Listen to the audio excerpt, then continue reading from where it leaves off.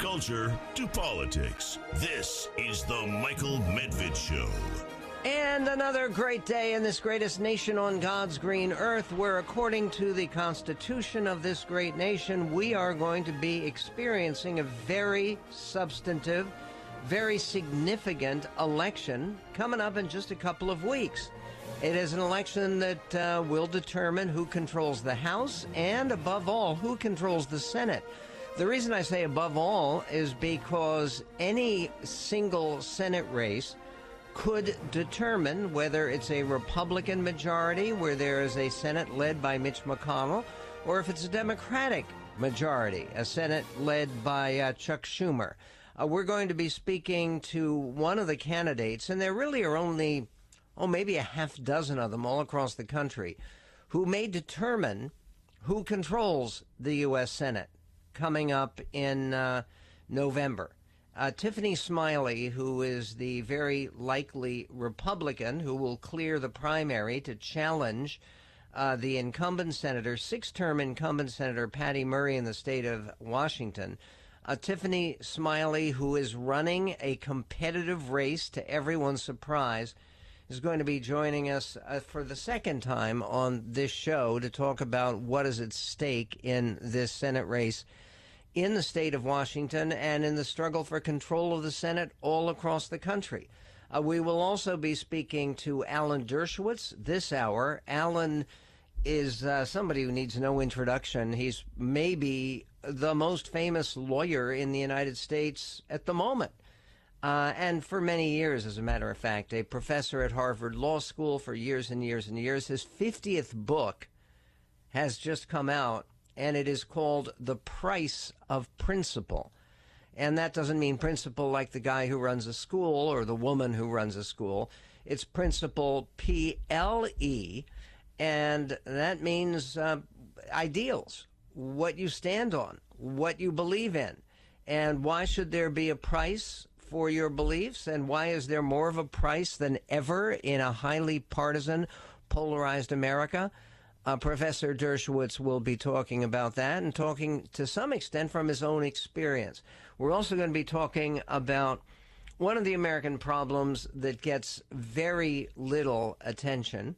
It's a problem of a baby bust, that we have not been producing enough young people. We have a related problem, which is called the labor shortage, with more and more people in a great resignation, as it's been called, leaving the workforce. Peggy Noonan has written about that with a good deal of alarm. It's not just that you can't get enough people to serve in the United States Armed Forces, and we can't. All the armed forces, including the Marine Corps, which used to have a superfluity of people who wanted to be Marines, the few and the proud.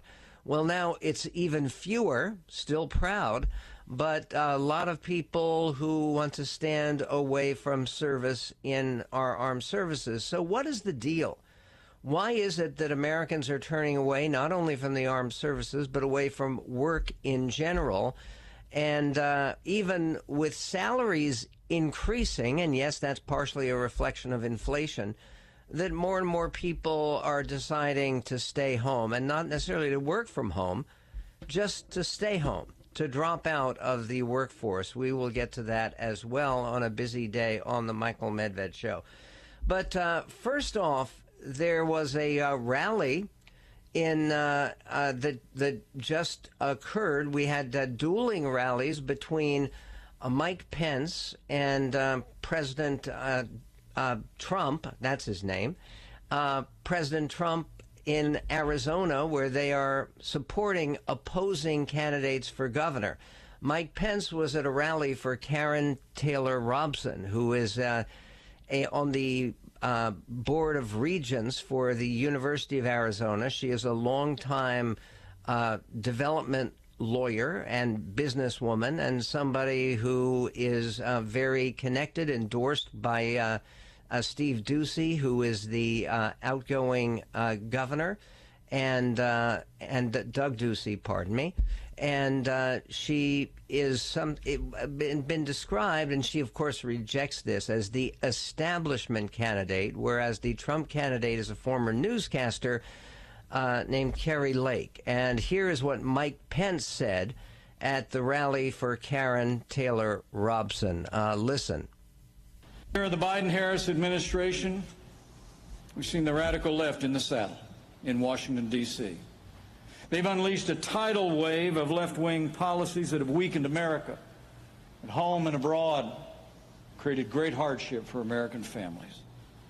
I mean, frankly, Democrats have moved so fast, sometimes I feel like the left hand doesn't know what the far left hand is doing. And think about it, though. I don't have to tell Arizona, right now we have the worst border crisis in the history of this country. Inflation's at a 40-year high. Gasoline prices are up 75%.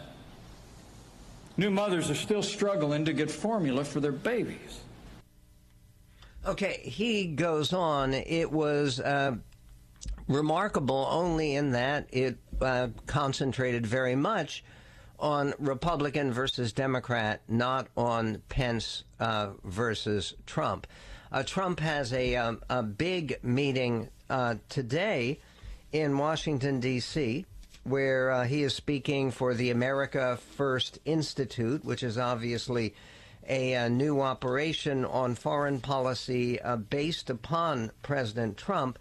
And that speech, because it is in Washington, D.C., as they say on cable news, it's right in the shadow of the Capitol building that Trump is being blamed for attacking. And we will see what it is that President Trump has to say and whether that is directly relevant to any of this. I'll tell you what is fascinating to me is there's a piece by Paul Krugman that raises a series of questions that I know that many of you will be interested in. And part of what he looks at is why it is that basically he defends the idea that people are far more focused on the attack of January 6th on the Capitol building than on the nationwide riots that occurred that were associated with Black Lives Matter and in reaction to the death of George Floyd in May of 2020.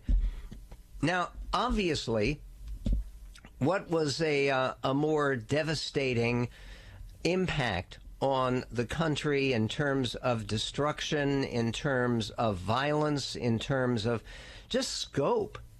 It was the fact that there were some 200, I believe is the number that they give, 200 demonstrations that turned violent, that demanded police action, that involved destruction of property. There were demonstrations across the country that actually scarred the country in May of 2020. And it wasn't one attack on the Capitol building. So why is it that there is so much more American focus on trying to orient and to establish the differences that occurred and the responsibility for the attack on the Capitol building on January 6th? Why does that matter more to most Americans, certainly to news media and to coverage and to government investigators, than anything about those BLM riots? And what's fascinating here, of course, is that there are many arguments on both sides. One of the things that Paul Krugman admits and acknowledges in his column, and he's a columnist very much for the left, is that the cost, the damage from the BLM riots was between $1 and $2 billion. It's a lot of money. Okay, you can say, well, a big country. But we'll get to this question and more, and Alan Dershowitz coming up, 1-800-955-1776.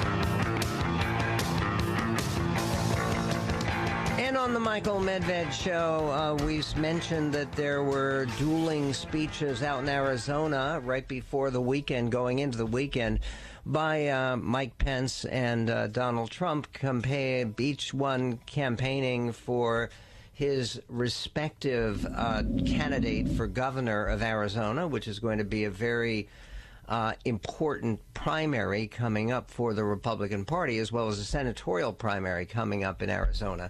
Today, President Trump is speaking to the America First Policy Institute. They're convening a summit. And President Trump, since this is an institute based entirely on his approach to foreign policy, is going to be the featured speaker. Mike Pence is speaking to another fine conservative group that I have spoken for in the past, more than a dozen times. In fact, I think probably more than 20 times. But Young America's Foundation in Washington, D.C., which for years has worked to bring conservative speakers and conservative voices to American universities, some of which are not always hospitable to those voices. That's one of those things that Professor Dershowitz will talk about when he joins us in a moment. This was Mike Pence. I haven't heard this, just moments ago, speaking to the Young America's Foundation in D.C., the former vice president. Proud of the record of the Trump-Pence administration. I mean, for 4 years, we advanced the policies that I just described without apology, to promote a growing economy, to secure our border. We appointed more than 300 conservatives to our federal courts at every level, including 3 Supreme Court justices. We rebuilt our military, all of what I described. And I'll always be grateful for the opportunity to serve as vice president. So I don't know that our movement is that divided. I don't know that the president and I differ on issues. But we may differ on focus. I truly do believe that elections are about the future. And that it's absolutely essential at a time when so many Americans are hurting, so many families are struggling, that we don't give way to the temptation to look back. But I think the time has come for us to offer a bold, positive agenda to bring America back. And I'll continue to carry that message all across this nation. Okay, that's Mike Pence. Obviously, a tough road for him to walk in the middle. And it's in the middle because he wants to emphasize that he's proud of serving in the Trump-Pence administration. And yet the question then becomes, why wouldn't you support Trump if he becomes a candidate, as he's widely expected to do? And obviously the biggest difference they had, and it's one of those things that Mike Pence is going to have to talk about if he's going to have any campaign at all, is this question of was the election stolen? Because that's what he meant when he said we have to look forward, we shouldn't be looking back, and he talked about how difficult Americans are finding everything.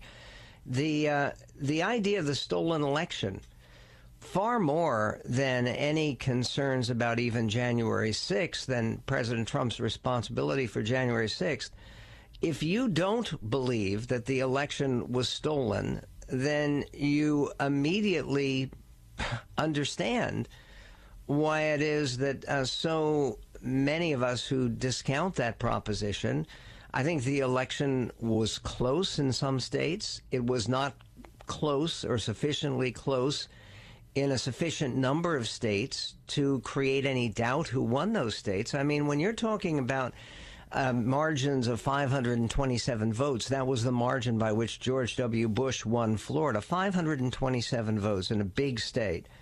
And then you compare that to the closest of all the close Trump states, which was Wisconsin, and Georgia was similarly close. It was about 11,000 votes in each of those states. That's a gigantic difference, because both Georgia and Wisconsin are vastly less populous than Florida.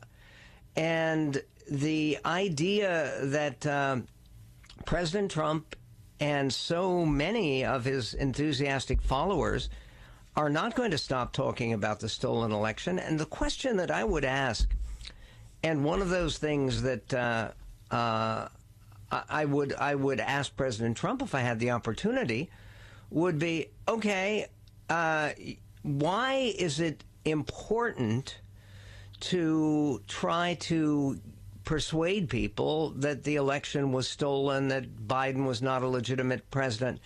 And there's a piece in the New York Times Magazine that talks about how the origins of the whole Stop the Steal movement, it really started well before the votes were even cast. In fact, it started before the votes were even cast in President Trump's first election, the one that he won in 2016. He warned on the stump and at debates with Hillary Clinton that he believed that there was an effort to rig the election, that the election was going to be stolen. And then after he won the election and Hillary Clinton conceded the morning after the votes came in, she conceded on that Wednesday. Even after that, he set up a commission headed by Mike Pence and Chris Kobach, who's a former Secretary of State of the state of Kansas, to investigate what President Trump believed were 3 million unauthorized votes. In other words, it wasn't enough that he had won the Electoral College and had been elected president. He also claimed that he, by rightfully, won the popular vote. Okay, and then the commission met for 18 months. They found nothing, no evidence of massive fraud, as had been the allegations had suggested. And this even went back to 2012, when President Trump, who was not then president, but he was interested in running for presidency, he made several appearances in New Hampshire, etc., before he endorsed Mitt Romney. But President Trump was campaigning saying the Obama presidency was illegitimate because Obama was born in Kenya. Now, there is not a scrap of evidence. There never has been a scrap of evidence, I mean, of the slightest kind, of any kind, to indicate that President Obama was born anywhere other than Honolulu, Hawaii, where both Honolulu newspapers announced his birth when he was born in August of 1961, for goodness sake. But the idea that he was not eligible to be president of the United States, especially given the fact that we know his mother was born in Wichita, Kansas, was a U.S. citizen, that's enough to qualify you for the presidency, for goodness sake, as a natural-born citizen. And he was born in Hawaii. So sometimes it's a question of principle. What is the price of principle? We'll talk about that with the author of the new book, Alan Dershowitz, coming up on the Medved Show.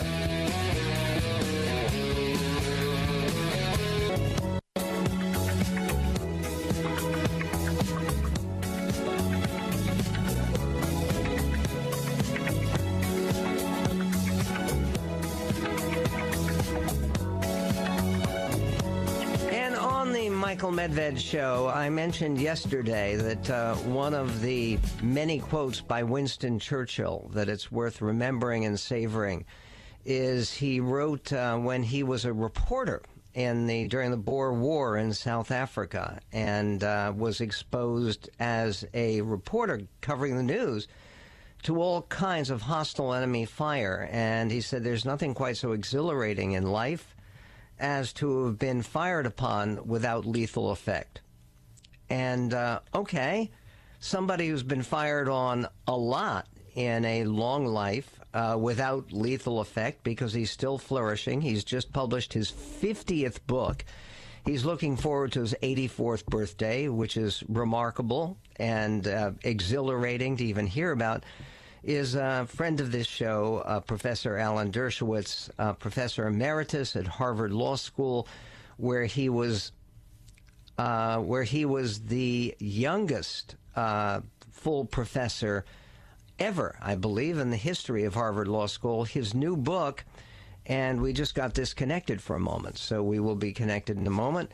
His new book, his 50th book, is called The Price of Principle: Why Integrity is Worth the Consequences. And in the book, among many other things, Professor Dershowitz not only talks about the importance of principle, but he talks about the importance of the principles that are most significant to him, and how he has paid some price for actually affirming those principles. Alan, are you there? I am. It's a pleasure to be on with you. Thank you so much.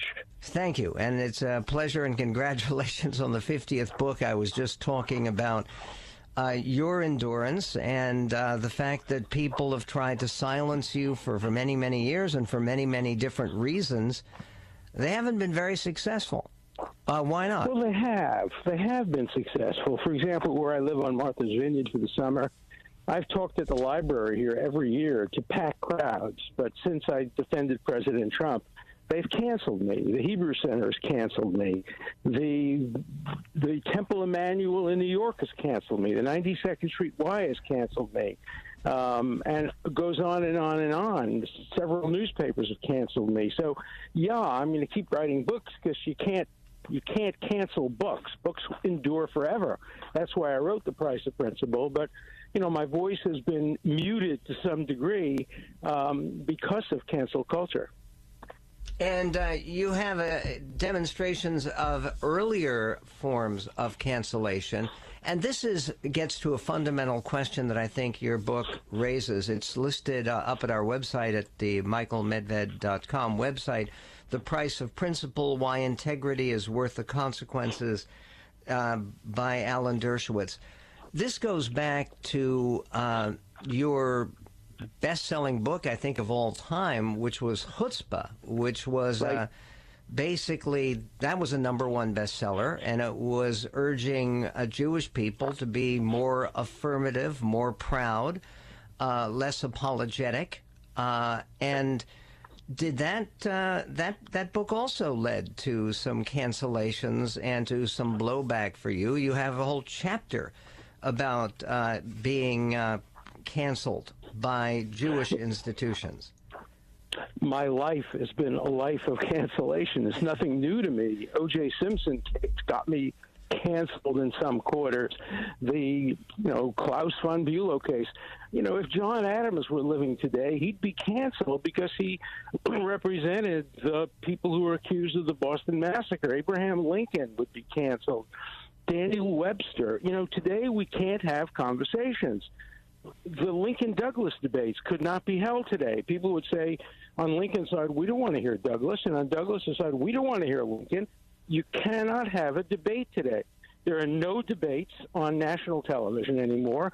You want to watch one side, you see Fox. You want to watch the other side, you see CNN. But there's very rarely an occasion for people with reasonable points of view, the way I used to fight with Bill Buckley. We were on television all the time, arguing very different points of view, conservative versus liberal, but people would listen and maybe even once in a while change their mind. That has become inconceivable today. Well, they used to have a long-running show, I think it was on CNN, Crossfire, which was right. Also based on Bill Buckley's firing line, which was magnificent on PBS. Yeah, I was on that a lot, yeah. I can imagine. And again, Buckley argued there's famous interchange between Buckley and Gore Vidal, where Gore Vidal accused Buckley of being a crypto-Nazi. And, right. And Buckley accused Gore Vidal of being an anti-Semite. Right. And right. There were elements of truth. One of them was right. Of those, but no, but name calling. Obviously, if you go back to Jefferson Burr, name calling is unfortunately part of the American dialogue. But today, it's become a substitute for substance. It becomes a substitute for real debate, and I crave the time when we could see the Lincoln-Douglas debates. The other day, I went to an auction and I actually bought an original copy of the Lincoln-Douglas debates, which I have, and I read them because they're so good and they're so intelligent and thoughtful and so well done. But we don't have those anymore. And by the way, well done by the press, because these were not statements that were given out by the candidates in advance. It was people transcribing. That's right. And the opening statement for the Lincoln-Douglas debates was 45 minutes, and then there was another full hour statement for the middle speaker. But in any event, it's a long time ago. So in terms of why it's gotten worse, do you believe that it's because of the partisanship that has been built into the competing cable networks, or is there another reason? I think so. I think the two words that I would use to describe the current phenomena would be internet and Trump. Now, why do I say Trump? Because whether you support Trump or you don't support him, he pushed people toward extremes. People just can't be rational about Trump. On Martha's Vineyard, Trump is regarded slightly worse than Hitler. Slightly worse. Only slightly worse. In some parts of the country, he's Jesus and Mohammed and Moses rolled up into one. And I think he created or helped or contributed to a division. I like to say I'm a big Red Sox fan, even today where they're losing. But when the Yankees would get on the field, I would cheer for Jeter, and I would wait for Mariano Rivera to pitch at the end of the game. I appreciated talent on the other side. But today, you just choose sides. And, nobody wants to hear my point of view on Martha's Vineyard. And probably in some parts of the country, nobody would want to hear points of view on the other side. But you say in your book, and I want to get to this when we come back from the break, that you have recently been canceled by some Trump-friendly precincts, and you're going to explain to us why, what you did after defending Trump in his impeachment crises. After defending Trump, you're now suspect to many Trump supporters. Why? We will get to that with Alan Dershowitz's new book, which you can understand is not only an argument starter, but maybe even an argument settler in one sense. It's called The Price of Principle, Why Integrity is Worth the Consequences. Alan Dershowitz, whose position on the Trump phenomenon is complicated enough to get him canceled on both sides. How did he accomplish that? We'll talk to Alan Dershowitz, continue the conversation coming right up on the Medved Show.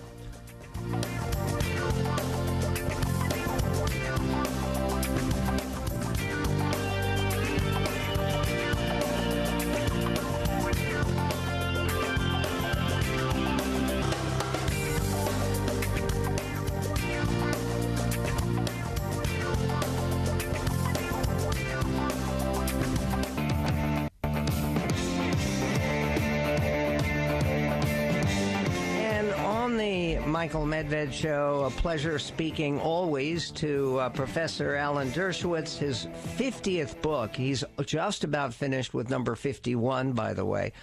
The 50th book is called The Price of Principle, Why Integrity is Worth the Consequences. And he talks about various fights he's gotten into, trouble he's gotten into, how people have not wanted to tolerate different positions he's taken. You'd think there'd be a lot of gratitude for enthusiastic Trump supporters because Professor Dershowitz was a key element in defending President Trump from impeachment. But why is it exactly that some Trump venues have said you're no longer welcome in those precincts anymore? What did you do? Well, first, I voted against Trump twice. And second, I'm against impeaching Biden. You know, people forget that my original title of my book, which became The Case Against Impeaching Trump, the original title was The Case Against Impeaching Hillary Clinton. I started to write it when Hillary Clinton looked like she'd be elected, and the Republicans were swearing they would impeach her on day one, the day she got into office. And I started writing a book saying, you can't do that. The Constitution has criteria. And then, you know, something happened on the way to the forum. and Trump got elected, and I changed the title of the book. In fact, the publisher even created a mock cover that I still have, The Case Against Impeaching Hillary Clinton. So, I'm not a partisan. I just care about the Constitution, due process, and free speech, which means I have no friends. The people on the left hate me. They think I abandoned them. The people on the right were disappointed in me because I didn't take it all the way and want to impeach Biden. And, fortunately, I have a loving family, but not a lot of friends left. Okay, by the way, on your position against impeaching Biden, you also opposed to the idea of, which is increasingly talked about on conservative circles, of the 25th Amendment? I am at the moment. Right now, I don't see the argument. I've known Joe Biden for, is it now 1980? So it's now 42 years. He hasn't changed that much. He's a little bit slower, but, he was never the most articulate guy in the world. And I think the 25th Amendment really has to be saved for extraordinary circumstances. And, of course, the framers of the 25th Amendment understood that because they put the power in the hands of people that the president appointed, his own cabinet. And if his own cabinet doesn't find that he is unable to perform his duties, it's almost impossible to invoke the 25th Amendment. So it's not going to happen. But I'm also against targeting Biden's son. I don't know what the facts are. And if the facts really do prove, commission of terrible crimes of fraud, that's one thing. But what I don't like is the Stalin-esque way of some people saying, show me the man and I'll find you the crime. Yesterday's New York Times had 2 op-eds by distinguished people and urging that President Trump be prosecuted without regard, basically, to the facts of the law. My colleague, Larry Tribe, actually has advocated prosecuting Trump for attempting to murder Pence.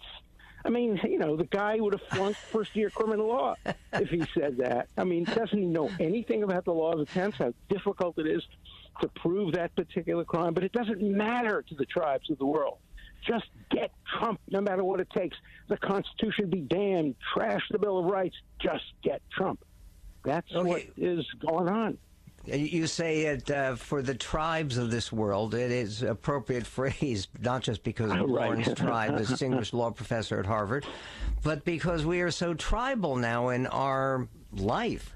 What about your first chapter, which I found astonishing and gut-churning, actually, was how you were initially canceled by Jewish institutions, and this has to do with your book Chutzpah and your entire approach as one of the most prominent and effective defenders of Israel. Explain how this happened. Yeah. Well, first, let me tell you, I was a young lawyer, right in practice, and a guy named John Lucido calls me and says, I'm an Italian-American, and Cravath, Swain, and Moore won't promote me to partner because they don't want any ethnic Catholics.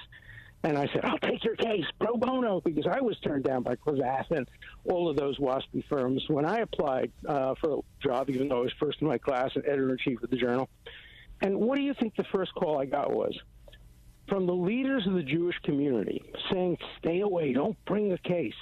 Don't defend John Lucido, because we're making progress now. They're not discriminating against us anymore, so don't rock the boat. And I basically, after a few well-chosen curse words, said, look, for me, discrimination against anybody is discrimination against everybody. So that was my first encounter with Jewish cancellation.